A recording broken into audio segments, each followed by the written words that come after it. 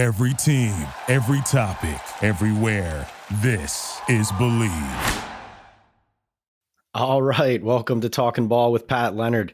I am back from my flight from Phoenix, Arizona. Chiefs 38, Eagles 35, Super Bowl 57. Done with Patrick Mahomes, Travis Kelce, and the gang celebrating at their parade in Kansas City. A well-earned championship for a team assembled by Brett Veach and Andy Reid that wasn't supposed to win a championship in this season, this 2022 year. And I know that it's been a little bit nauseating to see the Chiefs and how they've been celebrating and handling their victory.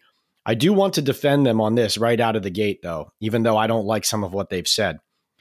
Nobody thought they were going to win the championship. Now, when Travis Kelce says no one thought we were going to make the playoffs, oh, this was supposed to be a rebuilding year. I heard Brett Veach say that. Stop it. Everybody knew that the Chiefs were going to be a good team. Early on in the offseason, when Russell Wilson went to Denver, when the Raiders got better in free agency, it did look like they had a lot of competition just in their own division to, again, win the AFC East, let alone get to the Super Bowl and win it. Nobody thought that the Chiefs weren't going to get to the playoffs, though. Let's be clear here. If you did, you forgot how good Patrick Mahomes was. I picked him to win MVP. He won MVP. But I will defend everyone picked the Buffalo Bills. You know, I picked the Green Bay Packers against the Oakland Raiders, the Las Vegas Raiders, I should say, still adjusting. I should now, since the Super Bowl is in Vegas on the Strip next year. But I picked those teams to get to the Super Bowl primarily because right off the bat, I looked at the Bills being the chalk favorite and said, this doesn't feel right. The Bills had it in their grasp and let it slip. And I thought that they were going to not even be as good of a team this year as they were previously, which I think proved out. But it is true that the Chiefs were not considered the favorite, even in the AFC, to get to the Super Bowl, let alone win.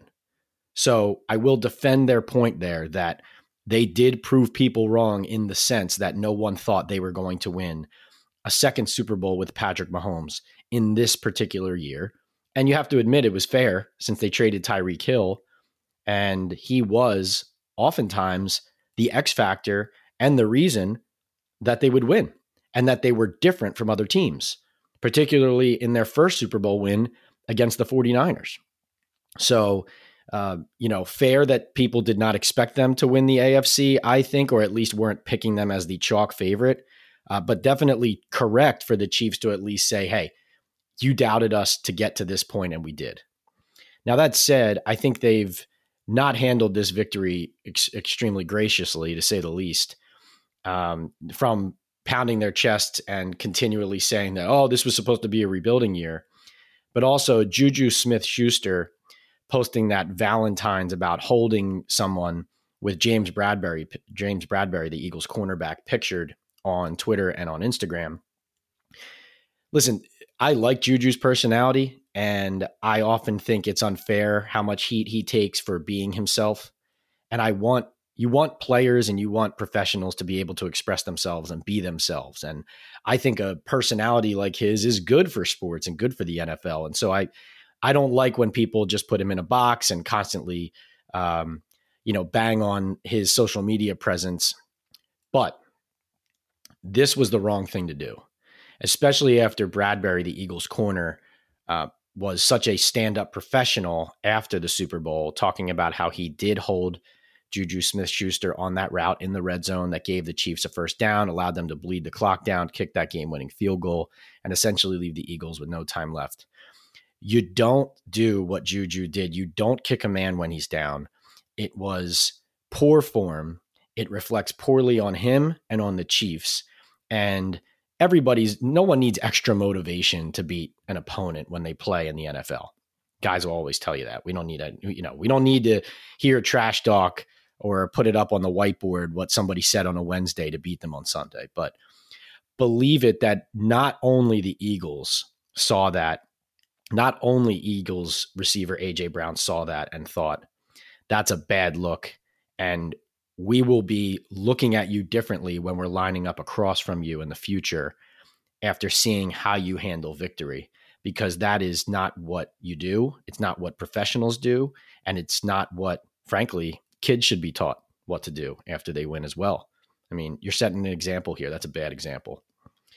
Want to talk to you about Bet Online. As always, Bet Online remains your number one source for all your sports betting this season. Everything from NFL playoffs to pro and college basketball, UFC, MMA, and more.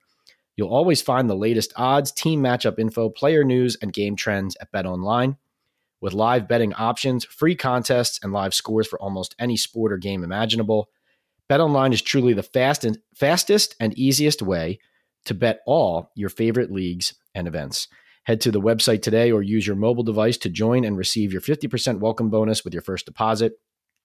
Make sure to use the promo code BELIEVE, that's all caps, BLEAV, to receive your rewards. BetOnline.ag, where the game starts. And I'm going to, before I start in on the game and my experience in the locker rooms and at the game, I wanted to talk a little bit more about something else Chiefs related, something that's been on my mind during the week as Eric Bieniemy, the offensive coordinator, has become a candidate and a favorite, it sounds like, in Washington to become the new offensive coordinator for Ron Rivera. Not a very long-winded point, and still more reporting to do on this. But I look at Bieniemy, who is overdue, obviously, in achieving a head coaching position. And I see the fact that he has to be frustrated. He is frustrated with the fact that he hasn't gotten that. Now, why would you leave Kansas City, even if you're frustrated that you haven't moved, to go to Washington? Look at Washington. Ron Rivera could have easily been fired this past year. I think the main reason he was not is because the ownership situation is up in the air. And you look at that situation, and there is going to be a sale soon. Sounds like it's down to Jeff Bezos of Amazon and Josh Harris, the owner of the 76ers and the Devils in the NBA and NHL, respectively. So Rivera, I think, would have already been out. The only reason he isn't is because they're trying to figure out, well, who's even going to own the team? Dan Snyder, the current owner, who would have blasted him out the door per his precedent, was essentially powerless. So with that in mind, as we go into the offseason and as ownership changes hands, you can't tell me that it would be wise for a coach like Bieniemy to join Ron Rivera's staff, knowing that the head coach's strength of job security is tenuous. The only reason it would make sense to me is if Bieniemy thought he was possibly in line to become the next head coach of the Commanders. Now, no one has told me that's going to happen, but I just look at the situation objectively and I lay it all out on a whiteboard, and I look at it and I say, why would Bieniemy go to Washington to be the offensive coordinator for what could be a lame duck head coach and staff? You'd go from the Kansas City Chiefs and winning 2 Super Bowls and coaching Patrick Mahomes, even if you're frustrated that Andy Reid is really kind of the offensive mind who gets all the credit there. Why go to Washington for 1 year and then possibly get fired and then be out as a free agent with no job? Now, where are you? So when I think about this situation and I hear Bieniemy is interested and it sounds like it's moving closer towards a possible hire, I don't see any reason he would take that job unless he thought he was possibly in line to be elevated or promoted in the event that Rivera were let go. That's just my opinion. Could be wrong, but that's how it feels. And let's remember, Ron Rivera is an outspoken coach, supportive of minority coaches getting more opportunities. And while I and many others disagree with the way he handles coaching a lot of games, you will not find anybody out there who will not say this, that he is a good man who is always trying to do the right thing. And maybe he even sees that helping Bieniemy could help get him to the post that he wants to down the road. Not that Rivera wants to lose his job, but I think Ron and everybody in that organization knows that if they don't win this year, change would happen. That's how I view it. And I think that's how everybody in the league and in Washington views it too. So something interesting to watch with Bieniemy there. And then one more point league-wide before we get into some Super Bowl nuggets. Jonathan Gannon's hiring by the Arizona Cardinals, I think, is absurd. I like Gannon as far as returns that come back to me on how players feel about him. Obviously, he did a lot well in Philadelphia. I hope he succeeds. But when I look at that situation and how much his defense cost the Eagles in the Super Bowl against the Kansas City Chiefs, yes, he's going up against Andy Reid. He's not going to face Andy Reid and Patrick Mahomes every week. But he was going up against Lou Anarumo of the Cincinnati Bengals, defensive coordinator, who essentially gets credit for not only having a better resume and doing really good work with the Bengals week in and week out the last several years, but he's really the only person in the league. If you say to somebody, have you figured out how to slow down Patrick Mahomes? Lou Anarumo is the answer. Now, I know the Cardinals are in the NFC, but you talk about a veteran coach who has showed that he can change his defense every week to match the opponent he's playing and be effective. And he has beaten Patrick Mahomes in the playoffs because of that. You know, not only is Gannon not up to par with that level of another coach, but I also look at from the big picture, you're not going to make friends in the agent business, in the coaching business, in the NFL, if you handle a search the way that Michael Bidwell just did, which is essentially it gets out that you are down to two finalists, Mike Kafka and Lou Anarumo. And that's understood to be the two finalists. And then as the Super Bowl creeps up, suddenly what happens?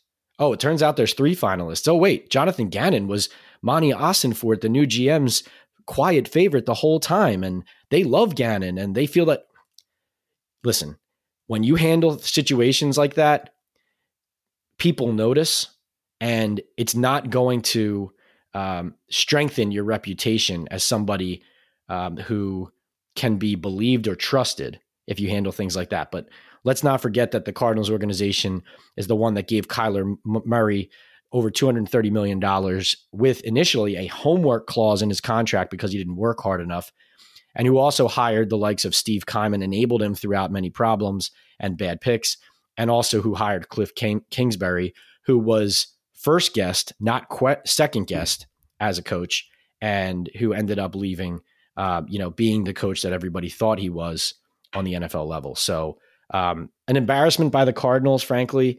But again, I don't mean this to demean Gannon specifically, because he is, the return from sources around the league on Jonathan Gannon is that he has been one of those fast risers, just like Mike Kafka with the Giants, just like DeMeco Ryans, who just got the job from D coordinator of the Niners over to the Houston Texans. So Gannon has been on this rise, and it did seem clear that he was likely or most likely to get a head coaching job if he had a good year.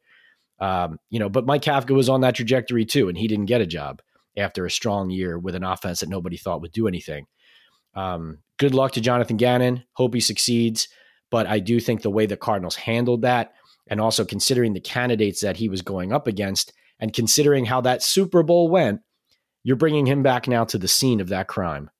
And now we find out after the fact that it sounds like one thing that Gannon sold them on was how to rehabilitate Kyler Murray, the quarterback.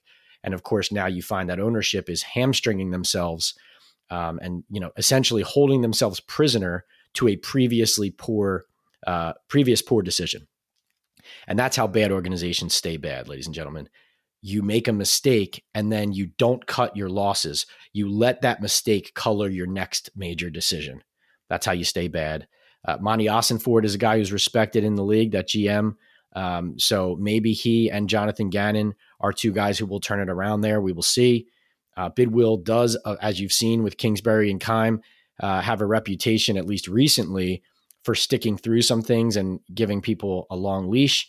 But he also blew Steve Wilkes out the door after a year, of course, too. So will be interesting to see how it happens in Arizona, but I didn't like how they handled that. Now I'm going to go over to Super Bowl night. Sunday, State Farm Stadium, post-game, Eagles locker room. I walked in there thinking that James Bradberry and the Eagles were going to be frustrated and angry with that holding call at the end. It was the complete opposite. They were taking accountability for letting that game slip away. And everybody knew it was the defense. You could point easily to and fairly to Jalen Hurts' fumble in the first half, return for a touchdown by Nick Bolton of the Chiefs. You can point to that easily as a play that the Eagles might have run away with the game if that didn't happen.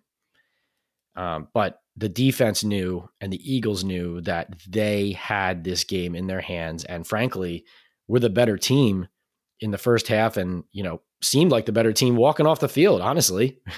I mean, it wasn't like anybody was surprised by how strong the Eagles looked from top to bottom as a roster, especially on their offensive line, just commanding things. And then Hurts playing the best he's played, essentially, outside of that fumble, 4 touchdowns, 3 rushing. And that 2-point conversion that he scored to tie the game at the end, 35-35, before the Chiefs' final possession, that was so loud in that stadium.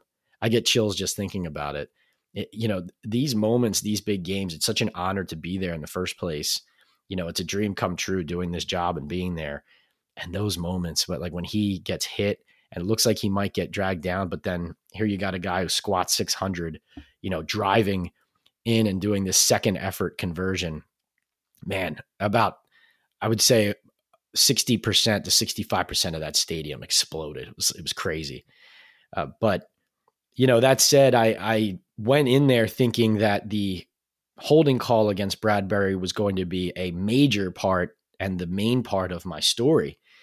And I was quickly shifted. My perspective was quickly shifted by the not only perspective, but also the professionalism of James Bradberry. He took responsibility for holding. And he said that it was a call that even though it hadn't been called throughout the game, he said, I can't be that blatant with it. And, I felt bad for him. And, but I was blown away by how much of a pro JB was. And he was that way in New York too. So I wasn't surprised by how he handled himself, but I think everyone, compared to Juju Smith-Schuster's Twitter persona and mocking Bradberry after the fact, I think everybody should watch how James Bradberry handled himself in that moment. And everyone can really learn something from that. And obviously here I am with a few other reporters asking them the questions, listening and taking video and pictures and tweeting. And there are these aggregators out there, tweeting Bradberry's quote that they saw in some other's tweet and taking credit for it and not giving, that's a whole nother story. This business is such a mess sometimes. And you just kind of have to live with it and roll with it and put your head down. But I think that the overwhelming emotion in the Eagles locker room was sadness. You saw that in Bradberry's face. You saw that from basically everybody that was speaking. And yes, the field was slippery. And yes, I will go to my grave believing that it's a shame that game ended the way it did with that holding call. Even though the Eagles said it was a penalty, even though Bradberry said he held him, and even though I'm not going to bicker with it being called based on the rule, I think it's a shame that a game that was that high scoring, that exciting, where the Eagles offense had played that well, that they didn't get a chance to get the ball back with time on the clock, and that the official decided that in that moment he was going to call it. But, Kadarius Toney on the opposite side in the locker room with the Chiefs, he told me and a few others that the Eagles play a lot of zone throughout the middle of the field, but when they get in the red zone, they play man-to-man. And the Chiefs knew that, and that is why they went to all of those motions and fake motions and jets, because they knew that the Eagles would run with them in man-to-man, and if they threw some misdirection at them, that they would be able to create some space. And Gannon never adjusted as the Eagles defensive coordinator. It drove me crazy. I thought about a game in 2020 when the Tampa Bay Buccaneers and Tom Brady barely beat the Washington Commanders. I think it was the Washington football team at the time on the road at FedEx Field. Taylor Heineke was the quarterback in that game for Washington. And Jack Del Rio, Washington's defensive coordinator, refused to do anything other than just rush for and send his 2 edges, Montez Sweat and Chase Young, essentially deep up the field, trying to bear around the edges towards Brady. Not thinking that you're playing right into Tom Brady's hands when you do that, because all Brady wants to do is step up in the pocket. You need to get that interior pressure to get him off of his spot. And I thought the Eagles and Gannon made the same mistake. Yeah, the field was slippery. Josh Sweat and Hassan Reddick were slipping on the edges, but the Eagles weren't getting enough pressure inside. And Gannon never adjusted, just kept sending his edges up the field. And Mahomes would step up into the pocket and sometimes through and out. He had that big scramble, of course. And it was a great performance by him, especially after twisting his ankle, re-injuring his ankle, that ankle sprain. But the Eagles' pass rush never adjusted. And that scheming from the Chiefs combined with the Eagles' poor decisions from a play calling standpoint on defense really did them in. Kudos, of course, to the Chiefs' offensive line there, though, as well. I think that group had a chip on their shoulder, and they knew that everyone was talking about the 70 sacks for the Eagles and how they were going to batter the Chiefs team, especially with Mahomes on a bad ankle. And so Mahomes got the MVP, but I would say that you could have given the MVP to the Chiefs offensive line. And, I don't know if you can give it to a group of 5 guys, but I would have been completely okay with that. And honestly, I heard somebody say this at the beginning of the week. Jalen Hurts could have gotten MVP as a loser, as a losing player as a player on the losing team, because he is a winner. He lost this game, but he is a winner. And you heard Mahomes say it himself. But, don't get focused so much on the Chiefs and their victory and forget how Hurts played in that game. I heard Travis Kelce say that. Heard Jalen Hurts say that. And that was an MVP performance by the quarterback of the team that just came up short. And really, in my opinion, this is again why that call bothered me so much. I do think that even though the Eagles defense did not stop the Chiefs the whole second half, and even though the Chiefs earned the victory, I thought that game deserved to win or deserved to end in that situation with the Chiefs scoring somehow and the Eagles getting the ball back with a minute and a half left or whatever it was, minute 15. I thought that's how it should have ended, and really would have been an all-time Super Bowl if it had ended like that, no matter how it ended. Hurts's throws to A.J. Brown and Dallas Goedert were awesome. That throw to Goddard, I think his best throw as a pro. A.J. Brown faking out the Chiefs safety on that deep shot and faking in and then dropping back into the corner to catch that. Just an all-pro level touchdown catch. Let's see. Nick Bolton, the Chiefs linebacker, I thought was the best player, one of the best players. Like if you said to me, Pat, who were the best 3 players on the field? I think Nick Bolton was one of them. The linebacker from Missouri, I believe, playing for Kansas City. You really need to watch the All-22 in the tape. If you're somebody who loves football, go back or even just watch the TV broadcast if you don't have access to the All-22 and try and watch Bolton every play on the Chiefs defense when the Eagles offense is on the field. Not just because he scored that touchdown.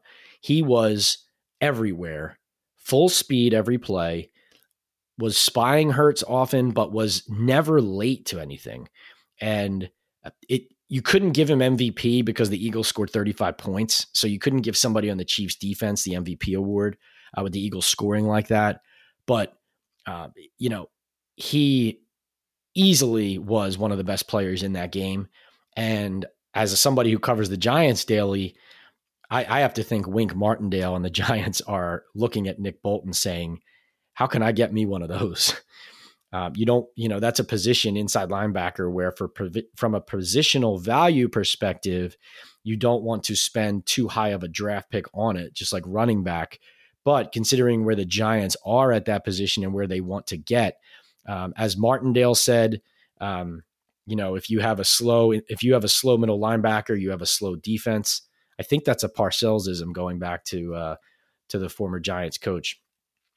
But that's why the Giants defense was slower this year, and they are looking to get faster, and that's a position that they are going to prioritize. I don't mean they're going to spend their first round pick on it, but they're going to prioritize in some way in free agency / the draft. And I would think they would like to go young and build with somebody there.